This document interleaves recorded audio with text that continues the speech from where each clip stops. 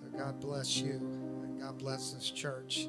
If you would turn with me, this is going to sound quite familiar to you, but perhaps it'll be brought to you in a different way. But recognizing Jesus is what I want to speak to you about. But there are different ways to recognize Jesus, and it's really easy to not recognize Jesus. And in our world, in our life today, it is very, very easy to not recognize when Jesus is around. But if you turn with me to Revelation 5, I'm going to read to you a few verses here. And I saw on the right hand of him that sat on the throne a book written within and on the backside, sealed with 7 seals. And I saw a strong angel proclaiming with a loud voice, "Who is worthy to open the book and to loose the seals thereof?" And no man in heaven nor on earth, neither under the earth, was able to open the book, neither to even look at it, to even look thereon. And I wept much. Now, I want you to look at this for a second and realize that John's the only one that's weeping here. He said, I wept much because no man was found worthy. To everyone else that is there, and you can be seated, God bless you. To everyone else that is there, this is not a question they expected to answer. There's anticipation here. There is a great deal of excitement here. It's like, it's about time. It's time, yeah, and we're pretty excited about it. But John is there, and he's not yet got his new body. He's not translated there as he's going to be when he is there. You know, he's still going to be asking a lot of questions, a lot of things he don't know that people that are just like him that are there do know. But he does not know. So he weeps much because no man was found worthy to open the book and to loose seals. That's the whole point. I mean, this gathering right now that you're beholding is all about this. I'm getting ready to do something that hasn't been done before, and there's only one that can open this book. And John isn't thinking that way right now. He's just looking around and is weeping because there was nobody good enough to do it. But to everybody else around, it's like, hey, whoa. Turn off the tear ducts here. There is somebody here that's worthy. You don't have to worry about this. This is all handled. We got this totally. He said, you need to look and see. He said, I wept much because no man was found worthy to open the book, to read the book, neither to look thereon. And one of the angels saith unto me, Weep not. Behold, the Lion of the tribe of Judah, the root of David, hath prevailed to open the book and to loose the 7 seals thereof. And I beheld, and lo, in the midst of the throne and of the 4 beasts and in the midst of the elders stood a lamb as it had been slain, having 7 horns and 7 eyes, which are the 7 spirits of God, sent forth unto all the earth. And he came and took the book out of the right hand of him that sat upon the throne. And when he had taken the book, the 4 beasts and the 24 elders fell down before the Lamb, having every one of them harps and golden vials full of odors, which are the prayers of the saints. There was preparation going into this. They were absolutely on cue, and they were ready. All of heaven is in anticipation. Angels and redeemed, they're all ready. They're all looking to see what is going to happen next. They know this isn't something that they're not aware of. They are aware of what's going on. They are prepared for this time. And they sung a new song saying, Thou art worthy to take the book and to open the seals thereof, for thou wast slain and hast redeemed us to God by thy blood out of every kindred and tongue and people and nation, and hast made us unto our God kings and priests, and we shall reign on the earth. And behold, I heard the voice of many angels round about the throne, and the beasts and the elders, and the number of them was 10,000 times 10,000 and thousands of thousands. In case you're wondering, that's hundreds of millions and more. And just saying, it's thousands of thousands and millions. There's just more than I can tell you about. Saying with a loud voice, Worthy is the Lamb that was slain to receive power and riches and wisdom and strength and honor and glory and blessing. And every creature which is in heaven and on the earth and under the earth, and such as are in the sea, and all that are in them, heard I saying, blessing and honor and glory and power be unto him that sitteth upon the throne, and unto the Lamb forever and ever. And the four beasts said, Amen. And the 24 elders fell down and worshipped him that liveth forever and ever. He is the mighty God. This is the anticipated time. You know, he had died at Calvary. He came and took our place, but this is the time when he stands up and takes his glory. He's getting ready to be the King of Kings and Lord of Lords and a Prince of the Kings of the earth. They were all looking at him before us. If this was my kingdom, if this was my time now, then would my servants fight. But this isn't the time, and this isn't the kingdom I'm talking about. But now's the time when it's the kingdom, and it's the power, and it's the revelation of God and his majesty and his glory. It's now time to see him as King of Kings and Lord of Lords. He sees him as a lamb, but there is a recognition that goes out, and he recognizes this is Jesus. This is the lamb that was slain. This is the mighty God. He began to recognize something different. He looks like a lamb, but he's a king. He looks like he's a lamb slain, but he's resurrected and he's going to live forevermore. He looks like he may have lost at some time, but I see him only as victory, only as power, only as able to take the book and loose the seals and open it. I can only see him as the mighty God, the King of Kings, the Lord of Lords, the creator of all things, the one who can do anything. One God, one throne, one authority, one power. There is one Lamb that gave his life. The Lord God Almighty, great is the mystery of godliness, manifest in the flesh, came down in the flesh to redeem. And it looked like he just lost it all at Calvary. Even the disciples were so disappointed. We're wondering what was going to happen because it looked to them like their promise had just died. They were all empty. They were all wondering what had happened. They were not recognizing Jesus for who he was. They were recognizing his humanity. They weren't recognizing his deity. You can't kill him. You can't hold him down. You can't hold him back. You can't keep victory out of his hand. You can't keep it from him because he's the mighty God. He's going to stand there and he's going to take authority. He's going to speak authority, and no man will open his mouth to speak. No one will gainsay and challenge his authority. Every knee will bow. Every tongue will confess. It's just like the authority of God when he sends the angel, and I love that he does that. He sends an angel to go get Satan. One angel, and he goes there and he puts a chain on him and casts him into the bottomless pit. What happened to all your authority and your power, devil? What happened to all your meanness, devil? What about all your threats, devil? You know, and the God Almighty just sends an angel and says, yeah, go get him and chain him up and throw him in. We'll take care of this. His word is mighty and it is powerful. And when his name and his authority and his word isn't even an angel, the devil can't gainsay it. He can't say, no, it's not going to happen, or I resist you. He just takes the chain and he gets thrown in. He's the mighty God. Recognizing who Jesus is. In the midst of trouble in life, you can forget that he's the mighty God. You can forget how powerful he is. You can look at it and you can start to fear things you shouldn't be afraid of. You can start fearing a devil. And it's like you think somehow he's going to be able to hurt you. Like, you know, he can't do anything beyond what God tells him he can do. He can appear in heaven and God can say, have you considered my servant Job? Now do exactly like I say. He can't do anything but what God gives him authority to do. Why does God do that? Why did God hide himself from Job? It wasn't like God had gone away. The Bible says of heavens cannot contain you. He inhabits eternity. There's nothing you can do that you can get around where he isn't at. He's God. He's mighty. He's able. He can do anything. He could be anywhere. He could, but Job didn't see him. Job didn't know he was there. Abraham, what's going on in your life? There's a promise given to you, and it's been a long time. When God called you out, where's the promise? You say he's going to give me this land. Well, you know, it doesn't look that great. It's not that big. Where's this promise you're talking about? And you shall, in your seed shall all nations of the earth be blessed. Well, I don't see that. How is it that God would come down and talk with him and walk with him, and two angels with him, and come down and talk to Abraham, Where was God the rest of the time? Where was God? Was he up in heaven? Was he fishing? As Elijah used to make fun of he made fun of the prophets of Baal?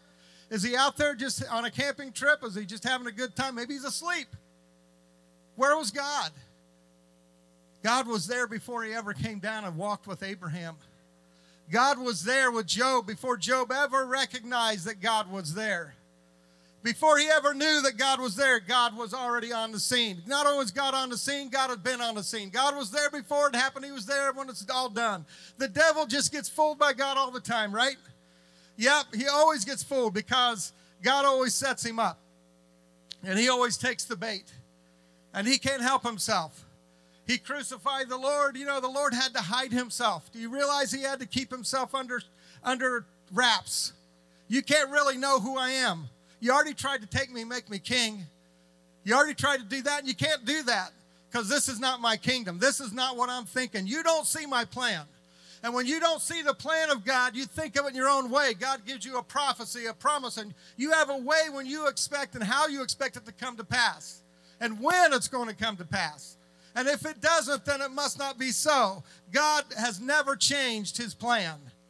He said, I am God, I change not. What I speak it is. Known to God are his works before the foundation of the world. There's nothing takes God by surprise. Not your failure, not your mistakes. Not your valley, not your dark place. Not the place you go to when someone that's close to you dies. God is everywhere. God is there. God has a plan. God knows it all. He knows how he's going to fulfill things. You have to trust God to know how to do it. Leave that as his prerogative. He's God. He can do it. He's the mighty king. He can do it. He's the one who has everything in control. I mean, totally in control. They had that new song down. They were doing the choir practice. They had it all ready to go. And when the time came and it was ready to go, then okay, now this is the real deal. It's not practice anymore. We got this song down. We've been waiting on this a long, long time. And they began to sing a song. God has a plan that will absolutely be fulfilled. It's going to happen. Yeah, there are valleys you go through and you wonder if God is there. There are places you go through and you're wondering where God is. And we use the term that the heavens are like brass. Or your prayer, you don't feel like you're getting anywhere. And, I'm a big baby, so if that happens to me, many times I just cry. And then God has mercy on me. And he comes because I don't know if maybe I'm just too weak to handle that. And God knows it, So he has mercy on me. And I guarantee you he does have mercy on me. He is good to me. But there are times in your life when you don't know where he's at. You don't know where he's at in your situation. I can pray and feel the presence of God. That doesn't mean I have the answer. That doesn't mean that I know where I'm going or what's going to happen next. And I don't know if I'm, always doing the right thing. Am I really in the right place doing the right thing? Why does God hide himself? Why does God make himself to where I can't see him? Why did Job say, if I just knew where I could find him? If I could just come and talk to him, we'd get this straightened out. Why is it that God shrouds himself? Why does he keep himself hidden? He did it even from the devil, or the devil would not have crucified him. I mean, the Lord, for all the sweating, as it were, great drops of blood in his humanity, in the deity, we are like 3 days away, bro. We are 3 days away from taking the keys of death, hell, and the grave, and me marching out of there, and the tomb being rolled away. We're 3 days away from my church, which, devil, you have no concept. The prophets have prophesied and desired. I wish they could look into what it was, but didn't really know how awesome the Holy Ghost is. When you get filled with the Holy Ghost, it is joy unspeakable and full of glory. It is awesome to have God come. It's awesome to have God in there. And God, you just did a miracle in me. You just filled me with the Holy Ghost. That's awesome.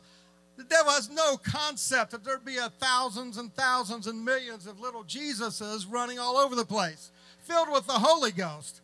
And little old decrepit Jesuses that are like 90 years old and say, I believe God, and they pray for you and God heals you, and they pray for their nephew and they get the Holy Ghost. And, what can you do to stop that, devil?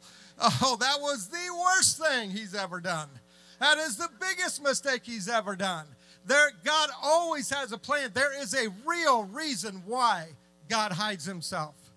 There is a real reason why God doesn't show himself. Why would he appear on the road to Emmaus with those two disciples there, those two servants of the Lord, and they're walking along and talking to him? Why did he hide himself that whole time?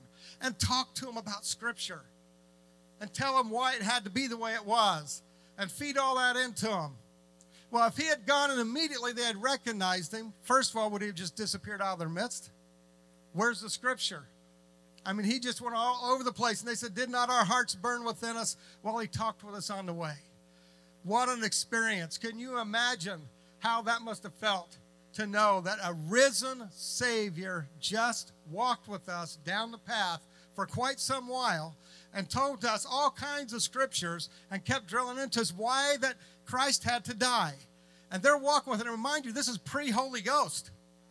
The Holy Ghost hadn't been poured out yet. But here they are walking along with him. And he's talking to them about Scripture. And they're feeling the burning inside. Now, they didn't get the Holy Ghost right then, but they had a burning inside. Can you imagine on the day of Pentecost when they actually got the Holy Ghost? Oh, when the power of God filled them, it was like, whoa, whoa, burning on the inside, multiplied. Woo, how many times, I don't know. But Jesus on the inside, woo, working on my life. I mean, they were speaking in tongues, and they were tongues of fire set upon each of them. The power of the Holy Ghost was poured out, and they were enjoying the power of God on the inside. And I guarantee you, when that burning on the inside of them, when the Lord was talking Scripture to them, he was still hidden. He was still hidden. All the way to the point when he breaks the bread, and then he was known to them. And finally they realized, why did not our hearts burn within us? There are times in your darkness, times in your life you cannot find him when you turn to the right hand or to the left. You go forward and you go back and you can't find him. And you're trying to find the answer. You may feel the presence of God. You may feel the glory of God. You may be able to pray through speaking in tongues. The Spirit of God gives the utterance and still not have the answer and still not know where you're going. That can leave you in a place where you feel like, can I trust him? Can I really rely on him? Because here I am floundering. When they saw Jesus walking on the water, they supposed it was a spirit. And until he said something, they didn't really recognize him. He was walking across the water, but they really didn't know it was him until he said something. They thought they were seeing a spirit. Something. They said, oh, no, no, no, be of good cheer, I'm here. Did the storm stop? Even when they recognized him, did the storm stop? It kept going. Peter's just like, well, you know, maybe it's you. If it is, why don't you ask me to come to you on the water?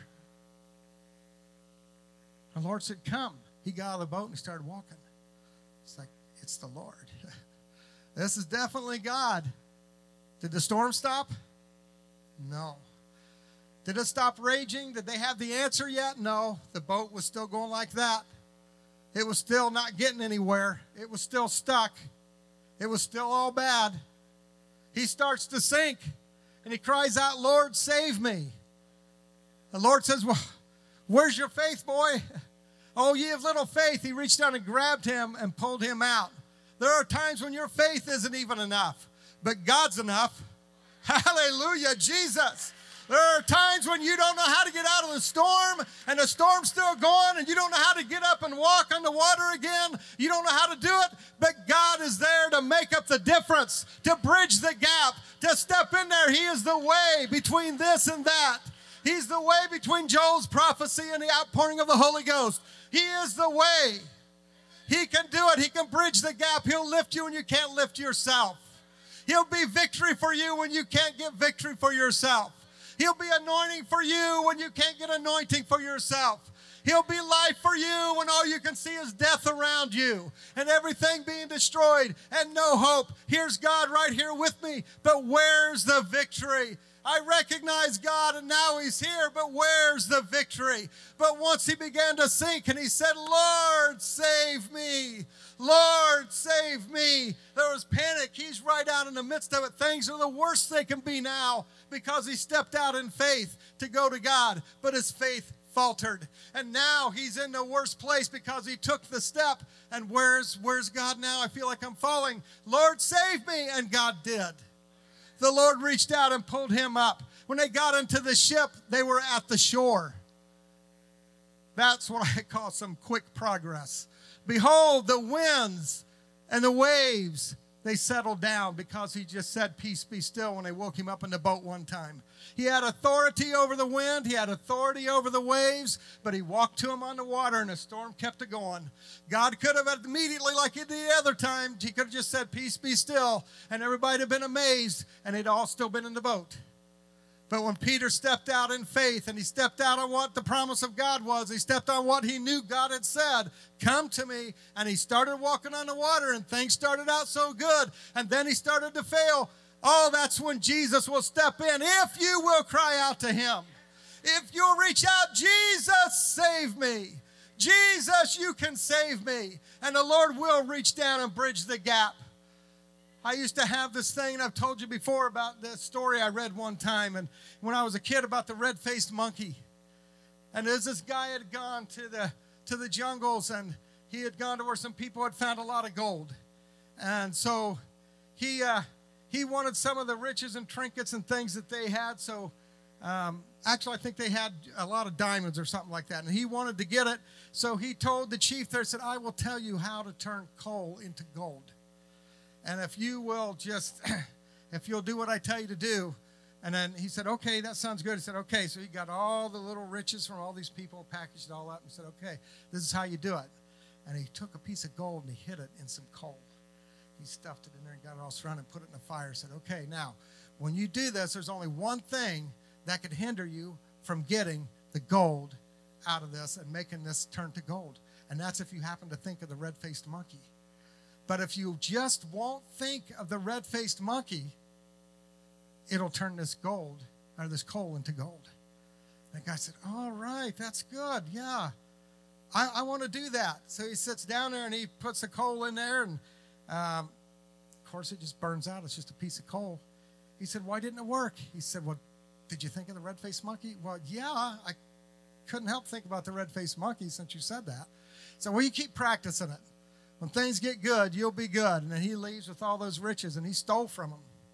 And I used to think that when I was younger, it's like, yeah, but if the Bible says if you doubt in your heart, and it's just like the red-faced monkey to me. If you doubt in your heart, well, of course, every time you think of faith, but if I doubt in my heart, and that elusive little thing just keeps out of reach just a little bit, right beyond, because you got a red-faced monkey in your own life. Because you're thinking, I just wanted to let you know that God's bigger than a red-faced monkey. God's bigger than your doubt.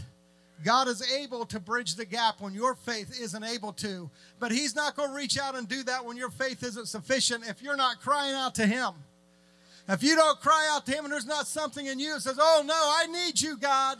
If there's not a desperation inside that says, no matter what, I got to get a hold of God. I need him for this situation. I've got a situation. Only God can take care of it. And if your faith isn't sufficient, you got to cry out to him. God, help me. God, bridge the gap. Make up what I can't do. You're everywhere. You're in all things. You're always there, and I don't know you're there. God is right beside you. You have never gone through a trial in your life. You have never gone through a dark place in your life that Jesus is not right beside you. He's just hiding himself from you. He's waiting till you're hungry enough, till you're desperate enough, till the desire gets big enough that you don't care what might face you. You're going to reach out for him. You can't let doubt and what the devil may do if I do this. I'll put a mark on my back, and we've done this. And you step in the ministry and you do that. You put a mark and a target right there that says, hey, shoot me. We used to tease about that little cartoon that shows the cowboy riding down, and some other cowboy come along in the back and slapped him on the back. He didn't know. He'd pasted a piece of paper and said, trample me. When you're in ministry, there is a target put on your back. Should that scare you? Should that make you draw back? If there's a hunger and there's a desire in your heart and there's a thirst for God, it's not going to hold you back. You can slap those signs all over me. My God will deliver me. My God will keep me. My God will take me through. We do not need to be afraid of the devil and his tricks and his lies. And because we become a target, you're already a target. You just don't know it. And the reason you don't know is because you haven't stepped out, and he's content to keep you in that place. He's content to, oh, I'm fine with that because you're not really doing anything. And if you're kind of afraid of me, that's awesome. But God doesn't want you to fear the enemy. He doesn't want you to be afraid. And he is going to hide himself from you, I promise you. He is going to make himself to where you can't see him until it's his time. God knows how to do that, and God always, 100% of the time does it right. He's always right. He knows what he's doing. He sees where you're at. He knows the path you're taking. You're not just on a path. God knows the path you are on. He knows the day that you are in. He knows the enemy that's after you better than you do. He knows the trial, the way it's going, and he knows the boundaries he set. And he knows exactly how to take you through it. And even when you can't see him, you can trust him. Even if you can't feel him, you can trust him. And when your faith fails you, you can cry out to him. And you can holler out his name. And you, Lord, save me. God will hear that. God will not leave you nor forsake you. Why? It's his word. It's his promise. It's his way. It's who he is. He was himself in a place where he said, my God, why hast thou forsaken me? So that you would never have to say that. You would never have to be in that place because he paid the price. He paid for it with his blood. He paid for his life. He saw you where you were. He saw you in your mistake. He saw you in your sin. He saw you in your brokenness. He saw you in all the things you did wrong. He never left your side. He's there as long and when you reach the point of when you will reach out for him. When you will pour it all out, God, I don't hold anything back. God doesn't like holdbacks. If you put your hand to the plow and you're looking back, you're not worthy of me, he said. He doesn't like holdbacks. When you're keeping a part for yourself, I want to keep that one thing or that two things or those three things right there. God doesn't do business that way. When we surrender everything to God, and the day we seek him, the Bible says his address exactly, and the day you seek me with all of your heart, you're going to find me because that's where I live. God never turns down somebody that seeks him with the whole heart. He'll never let you down when you give everything to God. He'll never leave you in the lurch if you'll surrender everything to him. It's everything. God was an all or a nothing. You would say, well, God will continue to work with you in compassion and long suffering. He has with me. And when I didn't surrender everything, and sometimes when I thought I did and found out later I didn't, God knows what he's doing. And if you stop seeking him and stop calling after him, then the devil's going to win that. If you reach out and call to God, the devil will lose every time.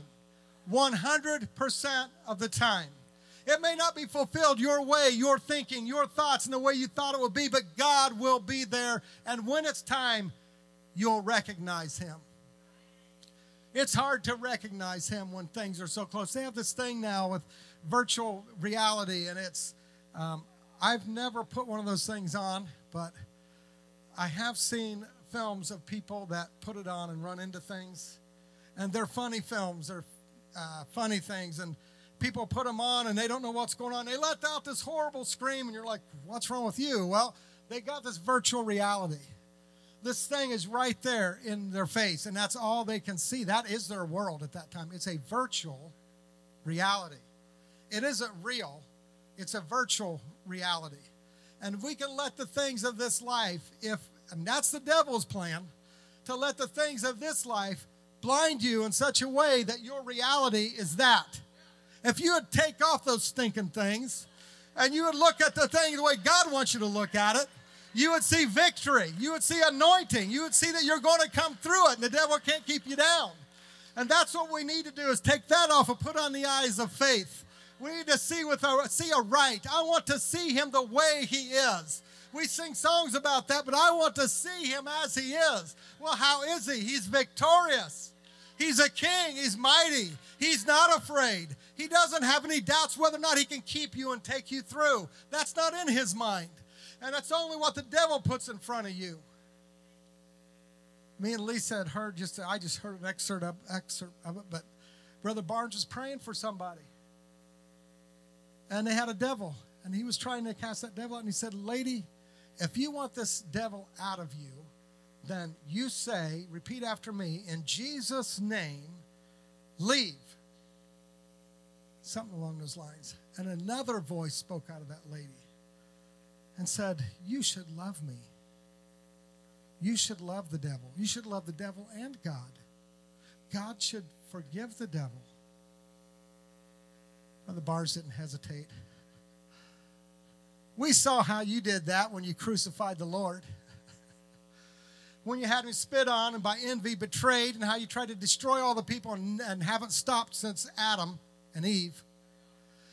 Yeah, you're going to try and sell us on a story that really you're just a good dude that wants to repent and get things right with God. You liar. You lying devil. You're just a liar. You're out to destroy. The Bible says that the devil has come to destroy. He wants to kill. He wants to take your life away. So, of course, he wants you to keep that virtual reality right there. He wants you to see exactly what he wants you to see. If you get your eyes open and you recognize Jesus is in the mix, you're not going to be afraid. There's not going to be screams coming out of you, except for maybe joy and thanksgiving and rejoicing to the mighty God. But there isn't going to be anything that says, I'm afraid and I'm going to go hide myself among the trees when the Lord comes around. No. That's a lie of the devil. God's got some clothing for you. He said, I counsel you to buy of me gold tried in the fire, and clothes that you're of righteousness, that you be not naked. The Lord wants to give you riches. He wants to give you clothes. And I'm not talking about the physical. I'm talking about in the spiritual. So you're not ashamed. So you're not afraid to come to an altar. So you're not afraid to gather around the front and worship the Lord. Because it never, ever was based on your righteousness. It's always been based on his righteousness.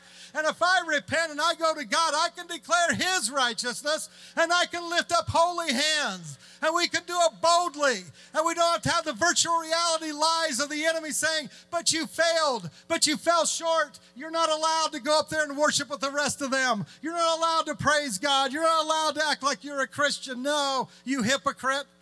That's virtual reality lying. When your heart is saying you don't want to do that, that means your heart really wants to serve God. So get the lies off. That means really there's a hunger and a thirst in you. You're not trying to be a hypocrite. You're trying to stay back because the devil's telling you would be if you came up. Well, see, that's a lie of the devil. That means the opposite. That means I can come up here. I can worship. I can repent. I can call out to God. I can believe him for the miraculous. Well, you're not worthy of it. Neither is anybody else. Only one could take that book and loose the seals thereof. Only one could stand there and say, I am worthy, and I have no problem walking up and taking the book out of the hand of him that sat on the throne. I'm the mighty God. I can do anything. In flesh, I redeemed humanity and mankind to me. One can do that, nobody else. I can't come up here and pretend that I'm worthy, or even worthy of ministry, or worthy to pray for somebody, or worthy to counsel somebody, or worthy to teach a Bible study, or worthy to witness because I'm no good. Well, neither is anybody else. There is one good, Jesus said, and that is God. There is one worthy, and that is God. There is one who's worthy of praise and adoration and casting the crowns before his feet and say, hey, this all belongs to you. Well, he won it, but he gives it too. We are heirs with him. God intends that we be heirs. Would you all stand? Now, if the musicians want to come, I should have asked. But if you will take off those virtual reality and you'll put on God's reality, the real deal, God is faithful. That's reality. God won't let you down. That is the real reality. God won't let you down. God will never leave you in the lurch. He'll never leave you by yourself.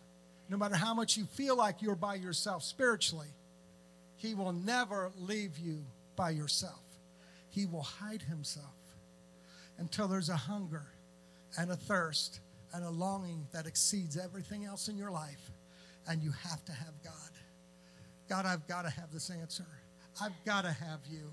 I need you so much. I've got a situation I've tried. I don't measure up. I can't meet the mark. I can't make it. I can't win this victory. But Jesus did. Jesus said, be of good cheer because I have overcome the world. You know, we're going to overcome in Revelation. If you overcome, how does that happen? We got the Holy Ghost. We're the church. We're the church of the living God. Yeah, there's times to repent, but we got overcoming power in us now. God's got the victory, and he's more than willing to share it in his time. In his time. When the fullness of time was come, God sent forth his Son. It's got to be God's time, because God's plan's just right. It's exactly right.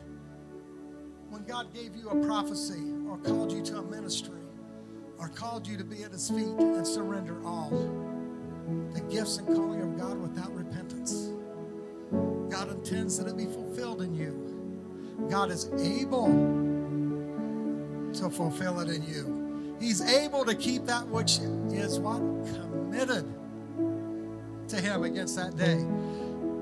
God is so faithful. You can put your money in a bank, it can fail. But you put your heart in God and he'll never fail. You put your trust in God and he'll always be there. If there's a desire in your heart and a hunger in your heart and you want that to win, don't let your flesh win. Don't let it tell you virtual reality stories. I invite you to come up here around the altar and give God your everything. No holdbacks. And when you need God, as Pastor said,